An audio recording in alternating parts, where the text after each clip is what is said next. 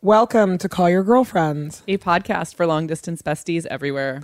I'm Aminatu So, and my voice is shot today. I'm Ann Friedman, and my voice sounds okay, but my body feels shot today.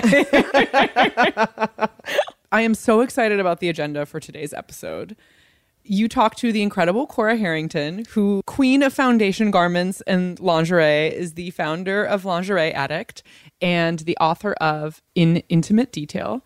Pause. We're both just pausing in silence and awe. My eyes closed, and I'm so happy because I did this interview a while ago, and I've been so excited to share it, with the listeners and with you. Call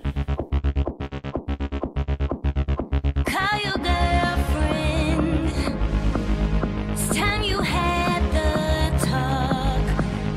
Give your reasons. Say it's not her fault. But you just met somebody new. How did you come across her work originally? I definitely discovered Cora Harrington on Twitter because it's like a space that I segregate so much for it's like news and, like politics or whatever. And then every other platform is more fun. But I remember somebody had retweeted a resource that she had shared about for plus size women in lingerie. And I was like, what? This is possible on this Babylon platform? You were like fastest click possible. Fastest click. So I followed her for this one thing. And then it turned out that it was like one of the most consequential follows of 2018 for me. Cora is just obviously she's like the queen of lingerie, but she just talked about it in a way that had never occurred to me before. Sure, you can wear lingerie for a partner or you can sexualize those items of clothing, but they don't have to be at all. And also that lingerie is a really, it's an important part of fashion, like both fashion history and fashion vocabulary. And also just like the labor that goes around making lingerie. And so for me, it was a real eye-opener about something that I was like, oh, it's just like panties and chemises. And then it turns out that it's actually a very political and personal space and a very technical space. And I love it when women teach me things. So learning about this like really awesome thing from somebody who is so smart has been very affecting for me. Oh, I love that. Before we talk to her, though, I kind of want to go back and discuss a little bit last week's episode. What did you do last week on this episode? Oh my God. What did you break? We got many emails after this last week's episode, which is about the Women's March and anti-Semitism and anti-Black racism and the politics of marching and what kind of activism is it to even participate in a march, lots of things like that. Several people sent us additional resources, which we will put in the show notes.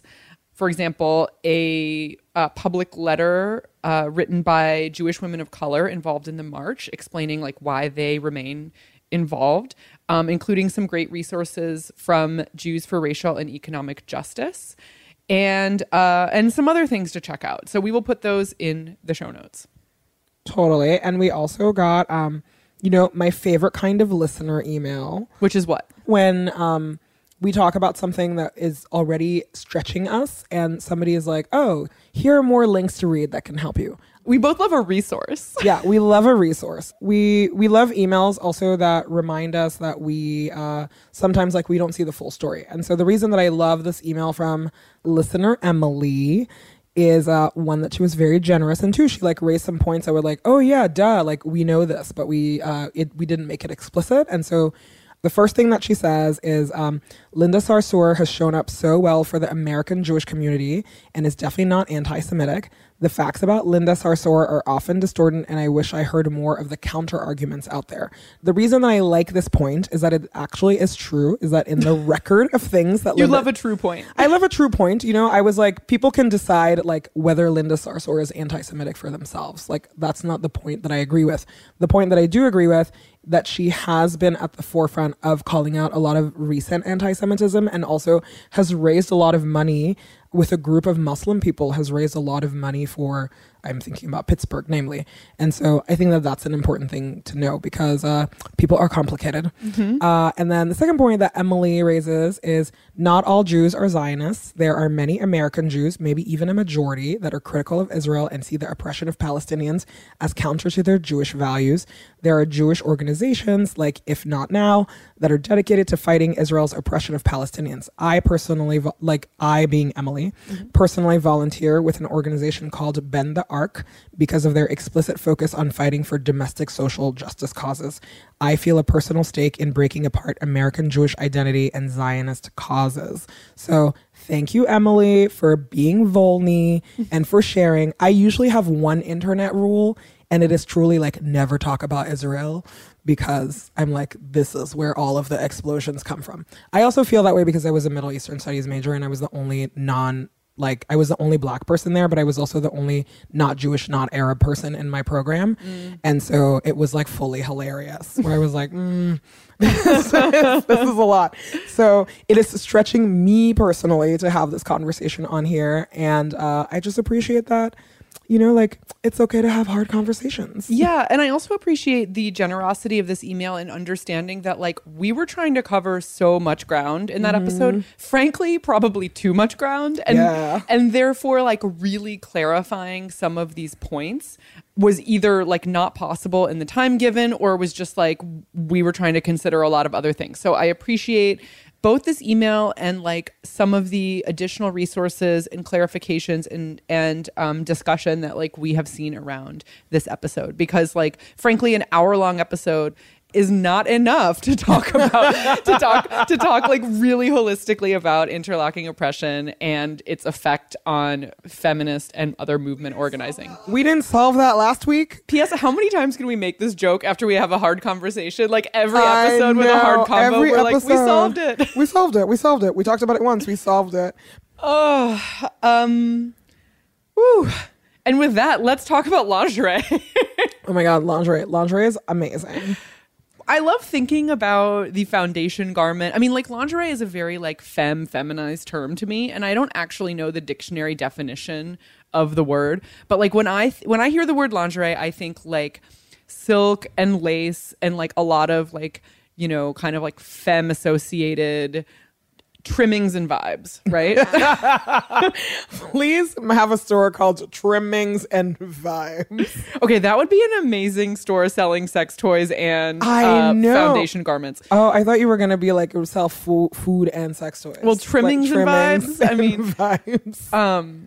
It also sounds like it could be like a Harry Potter store, like a fake. Anyway, Yeah. But anyway, I do love the idea of a foundation garment as being like anything that you wear underneath the clothing that the world sees that makes you feel comfortable in your body, that like maybe makes your clothes fit better, that makes you feel supported in ways both physical and non. That kind of like broader way of thinking about those clothes you wear close to your body is one that I really love. That's true. Lingerie in general brings me a lot of, it's like one English word that causes me a lot of strife because. Are we pronouncing it wrong? I mean, we're pronouncing it the English way, but that's why it brings strife into my life. What would you say in French?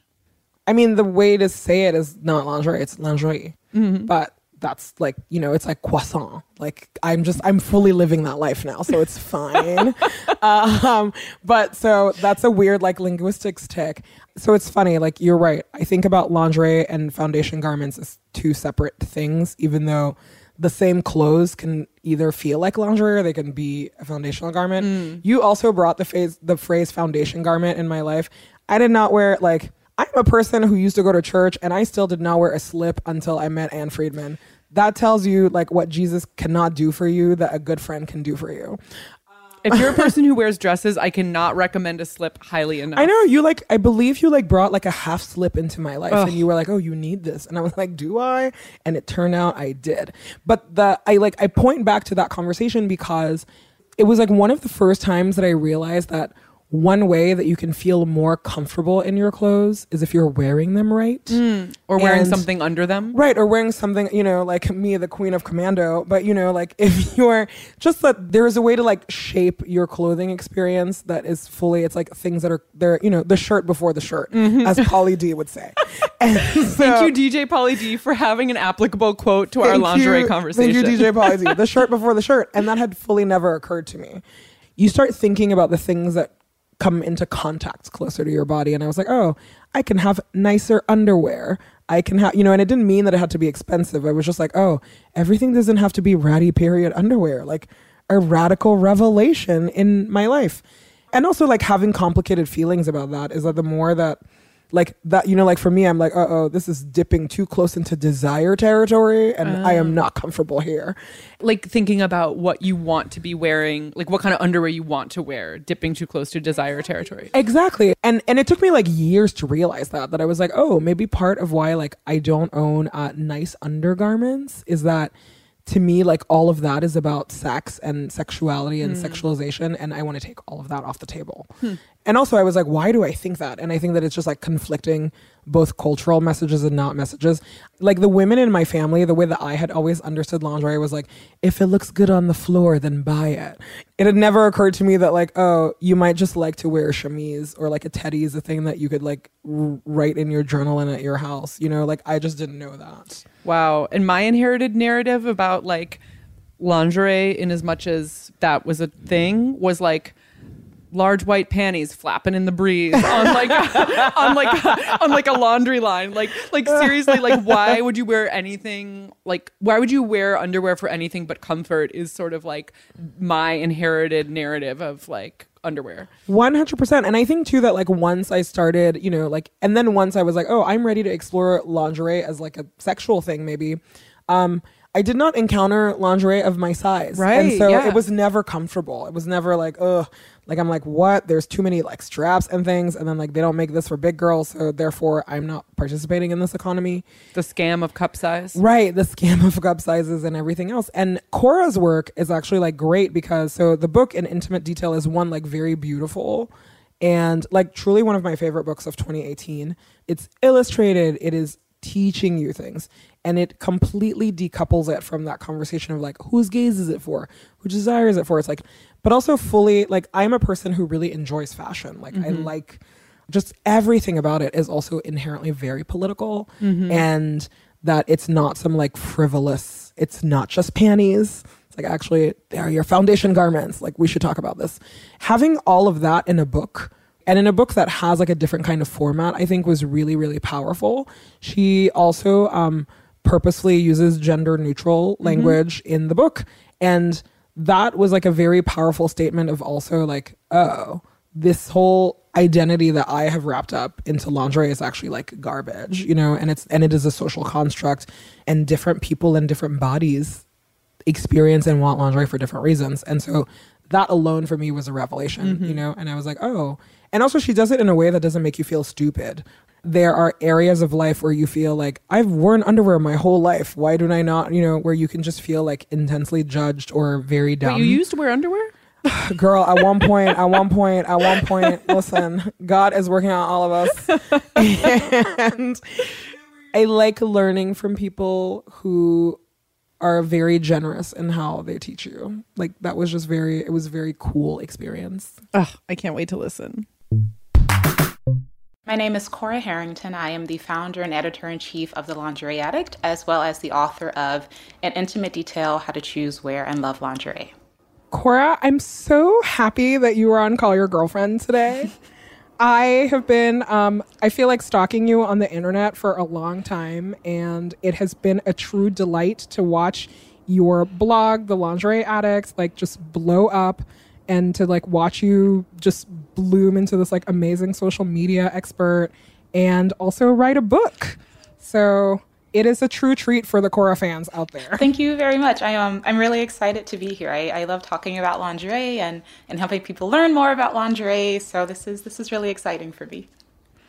I would love to hear about kind of where you were at when you realized that a lingerie blog would be, it is a thing that was necessary. and also how you make the kind of the editorial decisions that you make, because I think that the thing that draws me and so many people to your site is that you don't position lingerie as, you know, like attire that people wear for sexual enticement of other people. I know that is a choice that you made, and so I would love it if you could talk about that. Yeah, so I started my blog 10 years ago. I was dating someone. This is when I still lived in Georgia. And I wanted to buy something nice to wear for them. And I was searching online, looking for advice or reviews or some suggestions on where to shop or what to buy. And I couldn't find anything. There was nothing out there that was written for someone who was brand new to lingerie like me, who was interested in the subject, but just had no idea how to shop for it. And it turns out that there were lots of other people looking for exactly that thing, where even from the beginning, the focus was to talk about like the beauty of lingerie and a beautiful lace, a beautiful embroidery, a new designer, a brand that we just discovered, and sharing that excitement as opposed to focusing on bedroom or sexy attire. And I realized as I learned more about lingerie, as I learned more about intimate apparel, that not only was this huge and fascinating world that had received very little coverage, but also that there was a way to talk about it that I felt no one else was really addressing. I want to help people think about lingerie the same way they think about any other aspect of fashion. And I think part of doing that is making lingerie more accessible to them, and not just more accessible in terms of size or price point, which are both very important, but also more accessible in terms of understanding the language of lingerie, because intimate apparel really has its own vocabulary, its own set of terms and definitions that aren't shared with the rest of the fashion world. And I think that can be very intimidating to people, because I remember being very intimidated by it. Oh, I'm still very intimidated. Yeah, there's by so it. much. And I found that though, once people know a little bit more, once they have a sense of what those words mean and how they apply to them, that not only do they feel more confident and empowered, they also feel more excited about lingerie. And that's really what makes me happy. I want people to feel just as excited about this world as I do. Why do you think that it's so important that lingerie is talked about in the same conversation as we have about fashion and other clothing? Well, there's this idea, especially in the States, that lingerie is just bedroom attire, that it's just for sexy times. And the assumption kind of within that assumption is that it is for a cis woman wearing it for a male partner in a heterosexual context. So we've attached this story, kind of all this weight and all this baggage to lingerie that I think is really unnecessary, because lingerie is just underclothing. It's bras, it's panties, it's pajamas, it's chemises, it's slips, it's stockings, it's tights, it's pantyhose. It's all these things we already wear, and people will start to think of and start to understand their undergarments as just as in the same way that they think of their shoes or their handbags or their dresses or what they wear to the office. Having that perspective on lingerie is part of that larger accessibility question, but it's also a part, I think, of getting people to take intimate apparel and what goes into it seriously. All lingerie is handmade. Somebody has to sit at a sewing machine and stitch all these little delicate pieces together. And I feel like when we reduce lingerie to just a bedroom story, to just a seduction story, there's a lot of things that particular story just has no room for. And I think that does a real disservice to everyone. I'm curious about how you keep the blog inclusive and make sure that you're promoting body positive attitudes instead of profiting from it. Mm-hmm. And you have some really interesting tactics too that you use so that like people don't feel like that they're pressured by advertising when they read on your site. And I say this as like somebody who is like specifically plus size. Because I'm pretty sure that's how I found you. Is like I was looking for something. I was like, this is the most thorough review of lingerie that is here for somebody who has a bigger body, but I know that like whenever that happens, I have always felt the pressure of like, well, this person says this is good, so I automatically have to buy this thing because this is the only option I have. My goal is to help connect people with their options and help people get to know and to understand lingerie better. And that perspective, that idea just informs and underlines everything I do. When we like a product on TLA, we say we like it. And I want my readers to know that that's a genuine endorsement, that's an authentic like for something. And similarly, when we don't like something, we say that, but that's not the same as saying, okay, you should never buy this, you should never support this brand or buy this product. We're simply saying we don't like it for these reasons. And what I want people to feel when they come to my site or when they interact with me on social media or wherever they find The Laundry Addict is that there is space in this world for them, that there is someone somewhere making a product for them. And I see my role or my job in that interaction as connecting my readers with those brands or designers or products or boutiques so that they can find beautiful lingerie that fits them and that makes them feel beautiful. I mean, it's so funny that you kind of bring up like the money part and the body positivity part, because I don't feel like a lot of the ways that we talk about lingerie are necessarily profitable from the perspective of the intimate apparel industry. We're still considered very much like an outlier and an outsider for the larger intimate apparel industry. And a big part of that is because of our inclusive approach to lingerie. I don't really have much use for the kind of traditional tropes of aspirational lingerie and fashion photography. I just want people to feel in at least some small way that there is someone welcoming them to lingerie. There's someone who wants them to find something beautiful, who wants them to feel comfortable and confident, and like that there is something out there for them. Now I want to talk about the book because I feel like, this inclusivity thread runs through the book as well. You chose watercolor illustrations to keep it inclusive, that you use gender neutral language throughout the book. Thank you. I noticed. I appreciated it. You talk about lingerie for people with disabilities and for people with fibromyalgia and things like that. And so I'm wondering, did you get any pushback when you were putting this book together? So I feel really lucky in that my publisher and my editor, they came to me and they said, we want to publish a book about lingerie, and we've done our research, and we think you're the person to write it for us. They were very specific in that they wanted me and my point of view and my particular voice, and I know that's not an opportunity that happens very often, so I feel just very lucky. And when I was putting together my proposal, I included from the very beginning that I wanted to have illustrations, that I wanted to use gender-neutral language, that I wanted to be inclusive for trans and non-binary people with physical disabilities. And from the very beginning, from that proposal, my publisher and my editor were both like, yeah, this is great. We're totally on board. We want the same things. And so I never received any pushback at all from them, just lots of encouragement, wanting to make sure that the final version of the book aligned with the vision that I had from the very beginning. And what is the feedback that you're getting from from your readers about it? They've been really happy. I was I don't want to say worried or concerned, but I was aware that especially in today's political climate, there might be pushback from people regarding the gender neutral language and regarding the sections on trans inclusivity. There hasn't been that, but there has been from people who've noticed a lot of support, people feeling included who maybe didn't feel included in lingerie before. And I wanted to write the book in a way, I like that you notice a gender neutral language, because I think it also shows how easy that is to do. Yeah, absolutely. It's not really obvious. It's not really dramatic. It's not the sort of thing you'll probably even notice unless you're looking for or are aware of it. But if you are non-binary, if you are trans, then it's something that's going to matter to you. And so I also wanted, I suppose, to show in some ways that there is another way of talking about lingerie. There is another way of talking about these garments to help people feel included. And I thought that this book was a way to show one way that could be done. You also pose a lot in all of the pictures of beautiful lingerie that are out there. Was that hard for you initially, or did it feel weird? I mean, I think it always feels a bit strange to post photos of yourself in your underwear on the internet. And I know that when I started, I did feel more trepidation, more hesitancy than I do now. But a lot of that was because I knew that once those images were out there, there was no kind of coming back from it.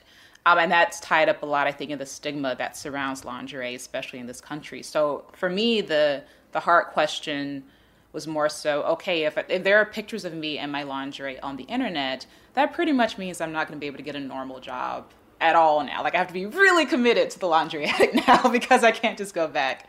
But at first, my shoots were just a way to dress up, to have fun, to experiment. And then in recent years, I've tried to push them more in the direction of editorials where we're telling stories and I think, again, trying to show a vision of lingerie that we don't usually see. I would love to see more lingerie fashion editorials in mainstream fashion magazines. I would love to see more lingerie fashion editorials on different sites, but we don't really see a lot of that. We also don't see a lot of Black women, Right. You know, and I think that for me, that was what was probably the most striking thing. You always think that these are small things that don't matter, and then I'm going through Instagram or I'm looking at your site and I'm like, oh, when was actually the last time that I have seen like Black women modeling the garments that I want to wear? And I'm like, I'm 33 and it always shocks me that I still have these firsts.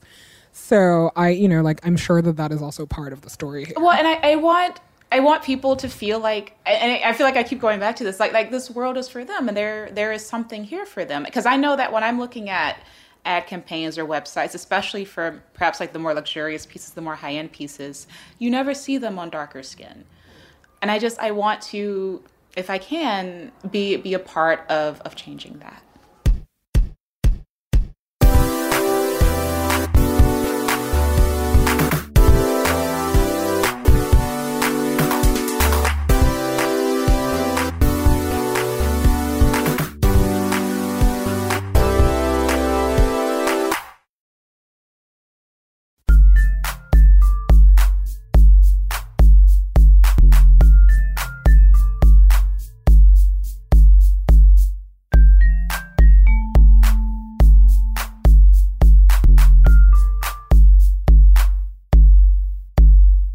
Can we talk about some lingerie myths? Yes. Because I feel that they're out there and they're so strong.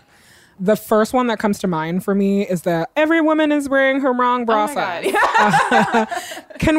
Can we just unpack that a little bit, please? Yeah. So I have a lot of problems with that statement on a lot of different levels. The first one is that I don't think it's very encouraging to start off a conversation about bras or bra fit from the perspective of you're doing it wrong, which is what that statistic says. It's like 80% of women wear the wrong bra size, which is essentially, I feel like, saying to people, you're too silly and you're too dumb to know what works for you and your body. I don't think we can get people to love lingerie starting from a place of condescension or assuming that we know more than what people do about their own bodies. And there's also the fact that there's not really I feel like a good resource for that statistic. Usually it's a bra company or a lingerie company or like a bra fitting boutique that's put out that stat. And I'm just like, Or Oprah. That's where I heard that for the first time. When you learn more about the laundry industry and about bras, and you know that there's so much inconsistency between brands, for example, so much inconsistency in fit, even for the same person, like across the month, you might wear a different size before your period than you do after.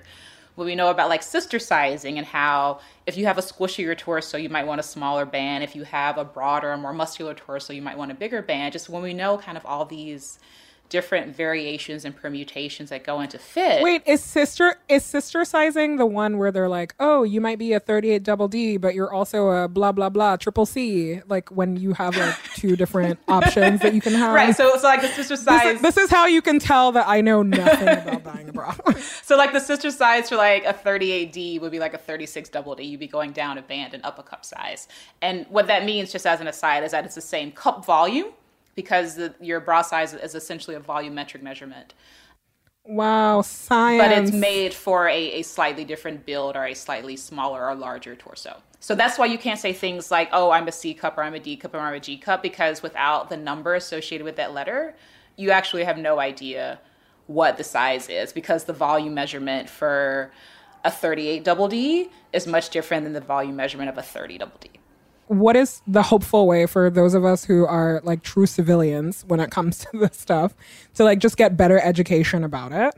I really appreciate the bra blogging community. It's a great way to see how products look on different bodies, styled in different ways, to have people talk to you about, oh, I tried this brand and here's what I liked, or I tried it and here's what I didn't like, in a way that we don't, I think, really have a lot of access to. I also have a private Facebook group that's for women and femmes only called Lingerie Addicts, and a lot of people share reviews of products that they've tried in there, which is a great resource.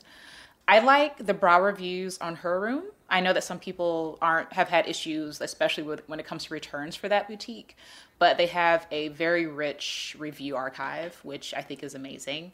Also, checking reviews on Amazon can be good. The caveat there is that if you might not be sure, like of the language people are using to describe like their bras or their fit, but you can still maybe get a sense of if, okay, this brand is generally true to size or maybe it's generally shallow. And Nordstrom also has good bra reviews. So, I mean, I feel like that's a lot of different places to send people. I know. So what you're saying is that like unless you have your own like tape measure at home and you are committed to doing it every day, you need to like have a good baseline for how you shop for a bra. I don't think there's really any shortcut to the trial and error portion, which is probably really frustrating for people because I know that I have people ask me, like, they're like, just recommend me a bra in this size that will fit me perfectly. And I'm like, I can't. I can't say try this brand or try this style or try this size, and it will definitely fit you exactly the way you want, because there's so many variations in our bodies and so many variations in our breast shape and breast placement and what we personally find comfortable that I just don't think there's any way to kind of skip over that trial and error portion. The upside is that when you find that perfect bra, that you can buy like a lot of them, and like you know what's good for you, and you can start to compare the features or styles that you like of that bra with similar features and styles in other bras, because it is in some ways like learning a language, and there isn't a way to avoid doing that in person, because especially with bras, you have to be able to try it on to get a sense of how it feels and fits and looks on you. What are other lingerie myths that you hear all the time that drive you nuts? Big myth is that bras prevent breast sagging. This is such a terrible myth, and I think it does so much to make people feel awful about their bodies.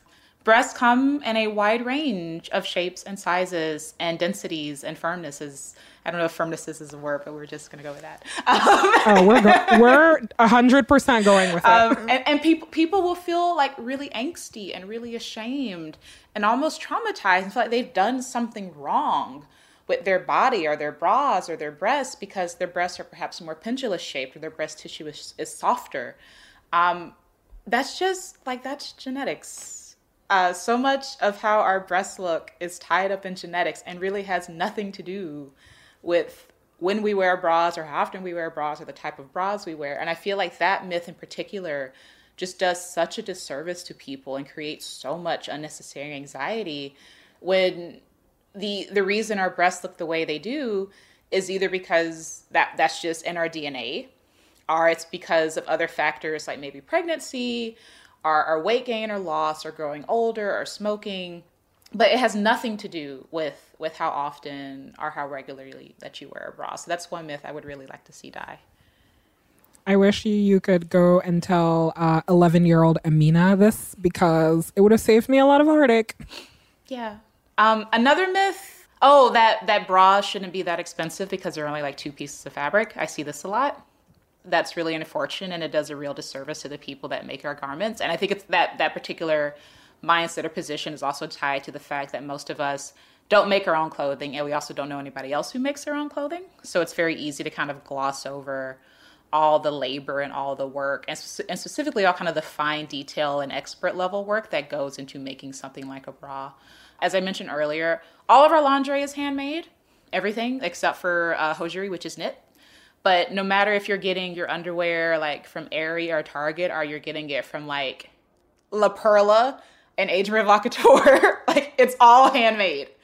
I did not know that. Wow. And there are people who have specialist lingerie design degrees. They're called contour fashion degrees. Like they're essentially engineers in silk who create patterns and kind of put together this 3-dimensional framework or structure that supports our breasts. And they do it from these flimsy, light materials like lace and tulle and gauze and silk and all these other things. But that takes a lot of measuring and a lot of iteration and a lot of design to essentially get a bolt of lace and transform that into a support structure to kind of hold up and lift and shape your bust. And so what you're paying for when you're paying for a bra isn't 2 pieces of fabric. What you're paying for is all that engineering and design work and all the time it took to sit at a sewing machine and put those 24 or 36 or 40 pieces that go into a bra, to put those all together by hand. What is your take on like washing your like undergarments, bra specifically? Because when I asked this in my friend group, we almost had a civil war. I found out some people wash like never, some people wash all the time. I'm interested in an expert take. So I think it depends. For something like bras, it's usually best to not wash them after every wear, which I know is scandalous. I'm sure someone will be like, oh my God, Cora, that's so nasty. But every time you kind of wash and dry a bra, you're destroying the elastic a little bit. Even with the most delicate detergents or soaps, they're going to have some wear on the elastic. And especially if you're doing things like putting your bra in the washing machine or, heaven forbid, the dryer, you're going to ruin it even faster.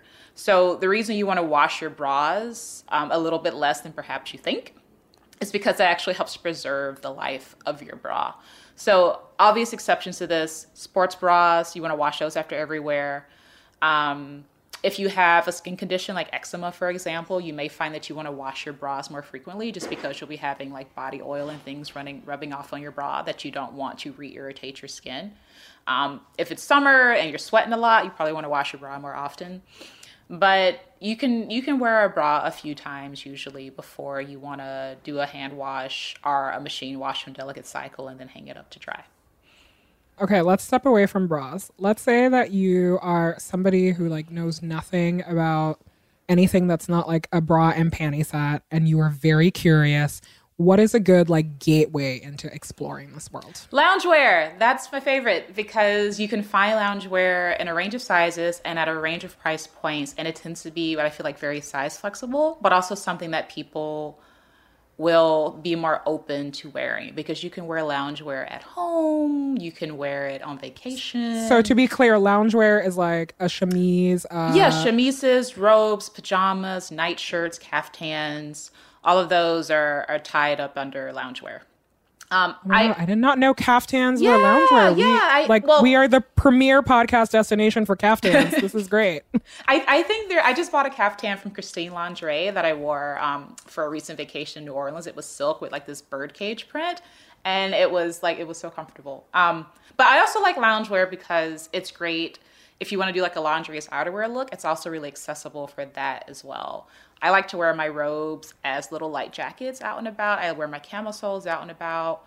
You can wear some slips out and about as dresses.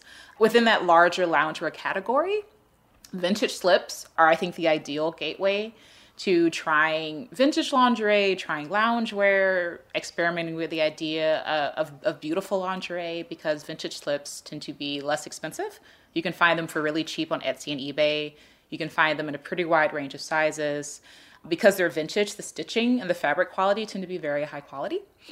So you can get the beautiful things like crystal pleating and lace applique and mesh insets and just kind of all this really beautiful stuff that would be wildly expensive on modern day lingerie. But because it's a vintage slip and there are vintage slips all over the place, it's really affordable on those. And I also think robes are a great item if you're new to lingerie because they're the sort of thing where in terms of cost per wear, you can really get your money back from a beautiful, well-made robe. And you might find yourself just reaching for it all the time at home, or you're at a friend's house, you have somebody coming over. They're just a great item to get used to the idea, I think, of lingerie and of specifically buying and wearing something for yourself that makes you feel good. I love that. My last question to you is about coverage of lingerie. We get so many press releases that are always like, this person has an underwear line now. Yeah. Like, this person is the most inclusive brand. Or like, this person has like 178 bra sizes or whatever. And I realize that I actually don't know what any of that means. So it's interesting because I will then see coverage of it and reporters run with the press release all of the time. Yeah. You know, like there's like a brand in particular that I'm thinking about that always says that they're the most inclusive brand. Yeah, I know what you're talking about, know, and that press release is incorrect. And I was really upset that so many media outlets rushed to reprint it. Yeah. Right. So I'm wondering, like, you know, like what it bugs you about lingerie coverage, and, you know, for the people who like cover fashion and clothes that are maybe listening, like what should they be looking out for? I would say be very wary of any brand that claims to be the most, the first, doing something no one else has ever done before. Your first reaction when you hear any kind of claim like that should be that that's probably not true, because just by virtue of the fact that we're talking about bras, and there are only so many ways to lift and shape a breast, what they're claiming to invent was probably invented like 100 years ago. And that it's okay to reach out to, I know there aren't very many lingerie experts, I feel like, but it's okay to reach out to them and to ask, or to, even if it's off the record, kind of like what our perception or what our feelings about a press release are, if we might know something that isn't being expressed in that press release. Because there isn't a lot of information out there about lingerie. There aren't a lot of people who focus specifically on lingerie and its design and its trends. And so I think it's easy to just kind of assume that what you're being told from a brand must be the truth because you don't know any better and you don't have any larger context. I was really sad to see that the Blue Stockings boutique closed, which is, it was the first, I think, LGBTQ plus focused store in the United States.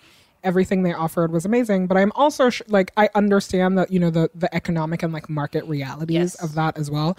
If we say that we want to support inclusive brands and queer brands and then we don't actually buy from them, this is what happens. Right. And what that's going to look like is also buying things that are more expensive than what you can find in Target and Walmart and JCPenney's, because, and I know the founder of Blue Stockings, Gina, her mission was also to buy from ethical brands that she knew were paying their workers fairly and manufacturing their products fairly.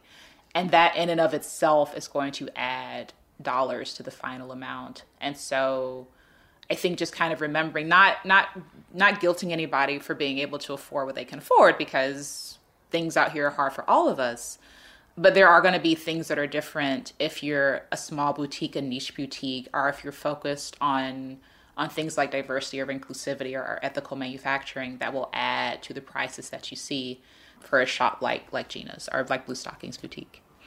What are brands that we should be looking for, or smaller boutiques that are in that same vein, are, perhaps queer owned, definitely source their materials well, and are places that, we should be proud to spend our money at? Playful Promises is a big one. Full disclosure, they've been an advertiser of my site for forever.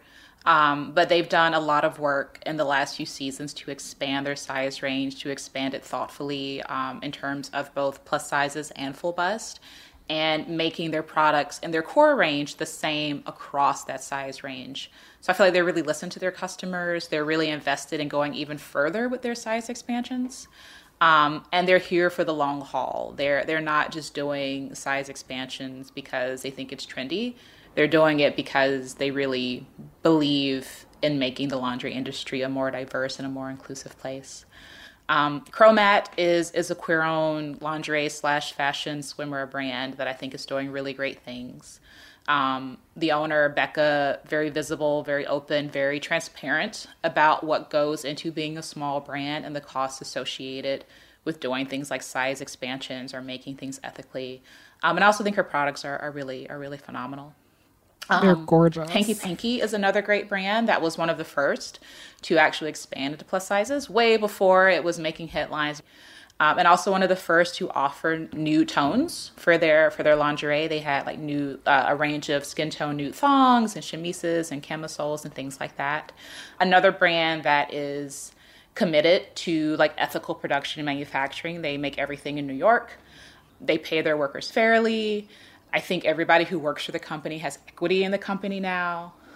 They would rather be smaller than they could be if it means they can still treat everybody right. And I think that's such an important thing. And then maybe Nubian Skin, because they really put the concept of nudes for all, and especially kind of on the industry level, on the map. And a lot of brands that were completely disinterested in making deeper tone nudes, because I would talk to them about it and they'd be like, nah, that's good. Started doing it after Nubian Skin and after the response to Nubian Skin. So I think she's also someone who's made the changes she's made in the industry over the last few years are ones that people take for granted now, but they were really significant and moved a lot of things. Cora, when do you feel at your, how do you know that you feel at your best when you are wearing your lingerie, you specifically? When I feel like the best version of myself, when I feel comfortable and confident, almost to the point that I'm not even thinking about what I'm wearing because it just feels like it's a part of me. And I feel like that's the goal. If I have to be hyper aware of what I'm wearing, if either like the fabric is uncomfortable or it's so fussy that I have to be worried about tearing it or tripping over it, then I can't really relax into the experience and enjoy it. And so the best lingerie just makes me feel like the best version of myself. I love that. Cora, thank you so much for joining us. Please tell everybody where they can follow all your work. Yeah, so the name of my site is thelingerieaddict.com. You can also find me on Instagram at The Lingerie Addict and on Twitter at lingerie_addict. And you can find my book at most booksellers. And that's it. Thank you so much for having me. Cora! The best. Okay, I want to ask before we sign off, what has been the greatest undergarment, foundation garment, lingerie revelation of the past few years for you, of like recent memory? Ooh. Like about what you like or about what you like to wear, or maybe just like something you learned? I think the revelation was that like I could wear lingerie and be very comfortable. Like I just didn't know that that was possible at all. And I've been exploring some like, I have rehauled my underwear drawer. Everything is like pretty much brand new. And every single thing in that makes me feel amazing. And I was just like, I didn't know that was a feeling that I could have. And also like for somebody with like very big boobs, I didn't know that I could have like fun bras. And I have fun bras again.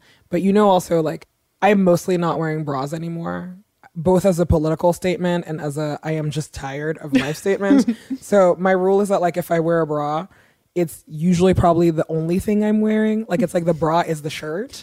and also like it's gotta be a banger. And so that's where I'm at. What about you? Well, it's funny. I was thinking about this. I think I can trace these ideas back to the fact that I sort of sexually came of age in like the Girls Gone Wild era of like the early 2000s, which is to say, or like the like female chauvinist pigs era, where like the idea that like certain underwear you wear or like certain looks come with political implications, which I think is like definitely not as true or like not as straightforward as it was portrayed then. And so I had a real bias against the thong, where I was like, The T-hong? The T-hong. I was like, you would never catch me in a T-hong. Catch me in a T-hong. Because I was like, oh, like this says something about how I think the world will view me or how I want the world to view me. And in fact, well, first of all, I think I was wearing them like a size too small, which like, don't do that. But I also think that like when I finally started wearing them, and I can't remember what the thong catalyst was, I was like, oh my God, this is actually really comfortable because my butt jiggles a lot and my butt will like eat other kinds of underwear if it doesn't fit right. Like it is my butt crack is a hungry monster that is like eating the back of so many pairs of like bikini cut underwear. But a good thong is just like hanging out in one place. And so actually like for exercise or like certain types of moving around or like certain cuts of pants that I wear, I'm like, this is the only way to go. And I have like found certain brands that I'm like very loyal to as well. But like that was a real revelation. And I'm like, you know, fuck you, Girls Gone Wild, for like keeping me from this knowledge about what I like to wear. Like fuck you, like the patriarchy, sexism. man. The patriarchy is such a scam. It's like you end up hating things that are actually could be good for you. Exactly. I know. Like listening to like boys in my class say disparaging things about like visible whale tails made me think that like Whoa, the whale that's the tail. thing? Oh my God, have you never heard that I've phrase? never heard that before. Maybe that's just like sexist Midwest boys that like No, I grew up with. Yeah, that's wild. Yeah, like I internalized some like totally dumb narratives about what it means if you wear a certain kind of underwear, and it kept me from living my truth of just like a stable, well-fitting thong. Listen, I bought a T-hong for the first time like this week. What? I haven't tried it on yet, and I'm feeling some real. I'm like if you buy underwear, you have to keep it whether it fits or not, because I don't, and I hope that we all feel that way. Otherwise, I am not buying underwear ever again.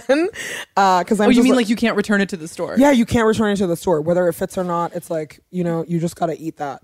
Because I mean, I'm picturing your butt eating it. I know, but I'm just hoping that like this is a rule that all of society is okay with, because otherwise like I'm getting full body chills. I don't know how to tell you that you can't trust all of society with a rule like this. I know, and I don't want to think about it. But so anyway, I bought this T-hong and I am hoping that it fits. But also I was like, oh, I fully still haven't tried it on and it's been a week. So I'll let you know how it goes. God. I am definitely, speaking of, like, I love that this week's episode update from last week is like serious conversations and resources. And next week I'm going to be like, what's happening up your butt crack? Listen, because you know me, I love my favorite kind of underwear. Like my favorite is a high waist, like high cut. You're queen of the highest of high cut. Like I like that, like it, I feel my most powerful. I feel supported. I'm like, I feel safe. The people around me who see them feel safe.